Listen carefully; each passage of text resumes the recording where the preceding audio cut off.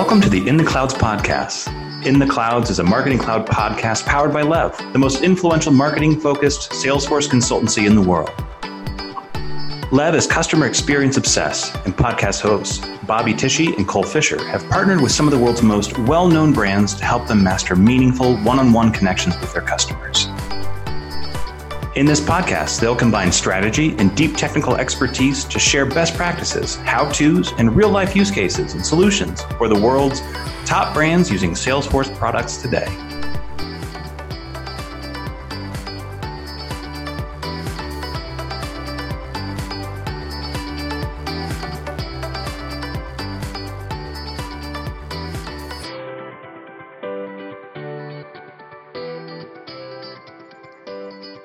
Welcome to In the Clouds podcast. Today we're going to talk about a couple of new features that Salesforce Marketing Cloud has launched in the recent months. Some of them are super exciting and brand new features to the platform. Some of them are transitions in feature sets to the platform. So 6 main things we want to talk through: interactive email, single send journey, subscriber counts at send time. Easy for you to say. Okay. Subscriber accounts at send time. Say that 10 times fast. The Interaction Studio switch, classic email retirement, as well as some updates on the distributed marketing platform. So starting on interactive email. So this is the child of the Rebel acquisition that Salesforce made quite a few years ago now. And it was kind of in development for a long time. And interactive email provides the ability for you to create forms or surveys or preference captures and put them right within your email. So think about, at the most basic level, putting a form in your email that someone can actually fill out the form and submit it within the email, and that data can go right back into Salesforce Marketing Cloud or into Salesforce CRM, wherever you would like it to go. And that's been a big step too. I think like survey capabilities and things have always been kind of a hamstring of like Salesforce and ExactTarget. I love that you hit your hamstring when you said hamstring. For those of us at home that need to know where the hamstring is. Sorry, speaking with my hands. I do a hand gesture like it matters. But that's always been an issue, is like, we always talk about like the conversion process and like limiting the funnel and just making the steps, easier on the end consumer or subscriber or whatever. And, when we're talking about this, we have to unfortunately say like, oh yeah, you want to do a survey, that's a great idea, but you have to drive them somewhere else to be able to do that. Otherwise, you're not really, we can't actually do anything directly in email as we'd like to. Yeah. This has been a big step and a long time coming, I feel like. Yeah, for sure. And the really cool thing about it too, just a couple of quick hits. One is you're able to dynamically, the platform will dynamically be able to tell if the mail client that someone's opening it on can render that form or not. If it can't, you can actually select the content that appears instead, whether that be a link to an outside form or just another piece of content, or you could just collapse it all together. And so really how this works is you're building these forms or these captures in Cloud Pages. So just like you would create a Smart Capture form, or if you write your own HTML and build all your forms there. So what's really cool about it is you can build out all this AMP script in a Cloud Page like you normally could, or any other elements that you want. And you can also use it as an entry into a journey. So there's a lot of really cool functionality as part of it. Highly recommend you guys take a look at interactive email. I believe it's GA for most customers at this point. The next one that I was super excited about was the single send journey. And this has been a long time coming, where you were always able to send just one email out of a journey, but there wasn't any kind of different interaction or different workflow for doing that. And so now, at least in my opinion, I don't know that there's any reason to send an email, an ad hoc or marketing email, outside of Journey Builder with this new single send feature. So what it allows you to do is select your audience. You can do all of your filter criteria there. And if you've set Contact Builder up the right way and built your relational model to be completely connected, there's no reason you'll ever have to write a query, because you'll be able to search for the field or go from table to select the field and the segmentation that you want. So it's a really, really powerful feature that I think has been underplayed. I haven't really heard a lot of folks talking about it, and I think it's a big win for Salesforce, especially as they continue to innovate on Journey Builder. And then the last one I wanted to talk through were subscriber counts at send time. I first started working at ExactTarget in 2010, and it has been an ask from every customer, almost every customer Literally I've more than a decade. ever worked with, of wanting to know exactly how many subscribers, or a better range of subscribers that I'm going to send to, after accounting for unsubscribes and subscription preferences and all that kind of stuff. Yeah, well, what kind of a threshold am I up against? Am I like, what kind of unsubs? Look at it, like, what's the cost going to be Right. on a single send here? Like, yeah, that's pretty game changer. Another one right now is the sort of changeover in Interaction Studio. So internally, it's being called like 1.0 to 2.0, and we always like to use that terminology to boil it down. But basically, it was going from white labeled Thunderhead to what is now the recent acquisition, or the quasi recent acquisition, I should say, of Evergage. And some of the big, there are a lot of some subtleties and differences, but some of the big things that we're seeing up front is generally around A/B testing. So there's a really good notion that I think the Evergage CEO pointed out, that was saying, like, when we do an A/B test, and let's say it's 2 pieces of content or whatever, and it's 60-40, and after a certain threshold we decide, all right, this 60 is the winner. Now we apply that across the board, and inherently what's wrong with that is you're missing 40%. And so, like, that was well qualified. So this is more like multi-attribute, where they're taking into considerations what are the correlating factors with that other 40%.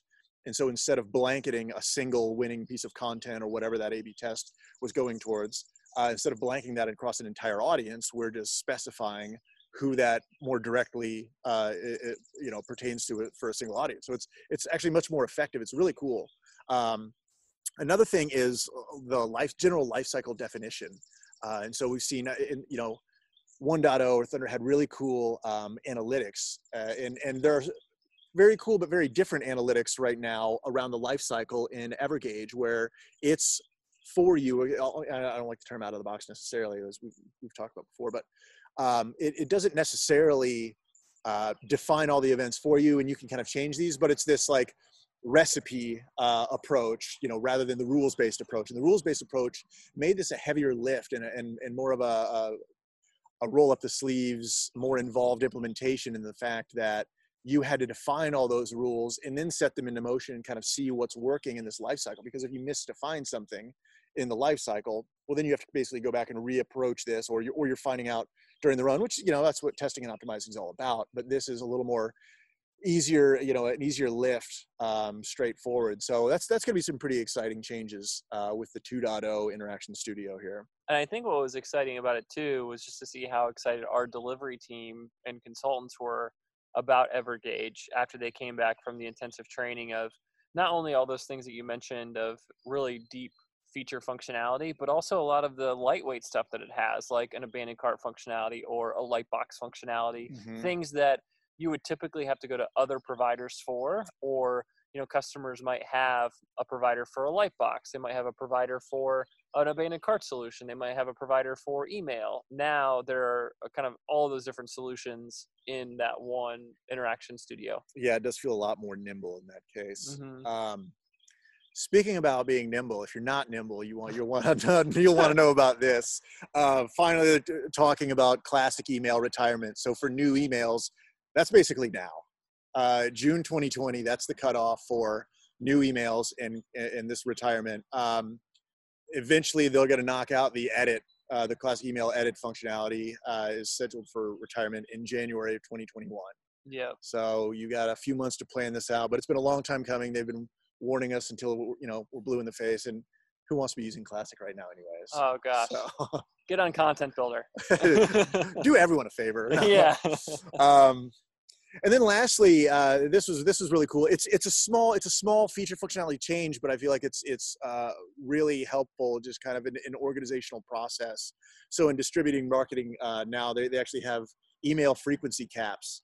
And so the admin for distributed marketing in Salesforce can now say, well, I want to have a specific threshold that people can't cross. And I can set that for, a daily limit, weekly, monthly, whatever I want that to be. But you can no longer like blast, send multiple emails or hit the same contact multiple times. So you can actually define your parameters of how much you want to allow, sales agents or customer outreach or whatever it is to actually send emails to individual subscribers. So I think that's something that's been well overdue, but it's going to be a really, really significant change for a lot of teams. Yeah, for sure. Distributed marketing's come a long way. It's only a couple of years old at this point, and the product has really enhanced leaps and bounds over those couple of years. They put a lot of time and energy into it for sure. Yeah, they've got smart people working on those teams in Salesforce too. Yeah. So speaking of Salesforce, and then moving on to completely unrelated, we were thinking, what was your favorite software or video game? Taking Salesforce out of it. Well, clearly I love playing my video games on Salesforce mostly, but no, my NHL 95 built on Salesforce. Little known fact. The wraparound, that was Benioff's idea. The wraparound goal every time, that was Benioff's idea. I'll tell you what, he's a genius. I could go back to like, a Sega Genesis or just, but I'm gonna throw it real old school and say, because you always love the Street Fighter, NHL 94, or those, throwback games. I'm gonna get real vintage, and I'm gonna go with two options here. We've got Oregon Trail. Oh, I'm talking like old Mac. That's terrible. Green screen or Number Munchers. Oh, same machines, same old floppy disks, but like I basically know how to count because of Number Munchers. Well, you mentioned Number Munchers the other day, and I went to it and quickly realized that I don't recall how many different numbers are divisible by 4. There's some gaps in your prime numbers for sure. But Oregon Trail, I never got into. Although everybody who played it, you're just jealous because you got diphtheria all the time, and you could hunt nothing but squirrels. I don't even know what that means. My favorites were. Well, yeah, so my first console was Sega. But even as I had Sega, we got Flight Simulator on the old Windows 95, which if anybody listening or anybody has ever landed a plane in Flight Simulator, the original Flight Simulator, I want to meet you because that was impossible. I had the joystick. They're all flying planes now. Yeah. Oh, it's terrible. But I also really enjoyed Command and Conquer. Did you ever play that? Command and Conquer, no. So it was basically like this kind of like makeshift, like protect your land, war type of computer game that I just sounded really, really nerdy. But I think probably my all-time favorite video game. Mega Man. Contra. Nope. Blades of Steel. Keep going. Probably Tony Hawk. Oh, Tony Hawk. The original, which they're now re-releasing on PS4. Oh, really? Yeah. Oh, I had Tony Hawk Pro Skater 2, and I realize there are two types of players for that game though. Those are people that like know what the triple quarter indie flip to a melon actually is, and then there's me that I was just like I would just mash the pad and like press all the buttons, and then like half the time it lands in a face plant. Oh, but man. Those gravity defying moves, I don't know what I'm doing. I'm just pressing buttons everywhere. I remember it was about this time that I decided I was going to try real skateboarding. I would love to see that. My cousin bought me a skateboard. Like it was a nice one. Like it was a really nice deck with what are they called, trucks. Yeah, and like decent wheels and everything. We're so skater. Yeah. I rode it one time and fell. Never rode it again. Oh. And I mean, I'm not even saying like I tried to go into a half pipe or anything. I just was going down the street and fell. I was like, no, that's it for me. No, the only skateboarding I did was like you put one knee on and scoot with the other one. And then I had my dog pull me, and I'd get flying. And then of course you hit a rock and it's all over. All right. Oh man. Well, thanks for listening. As always, you can reach out to us at intheclouds@lovedigital.com, and we'll catch you next time.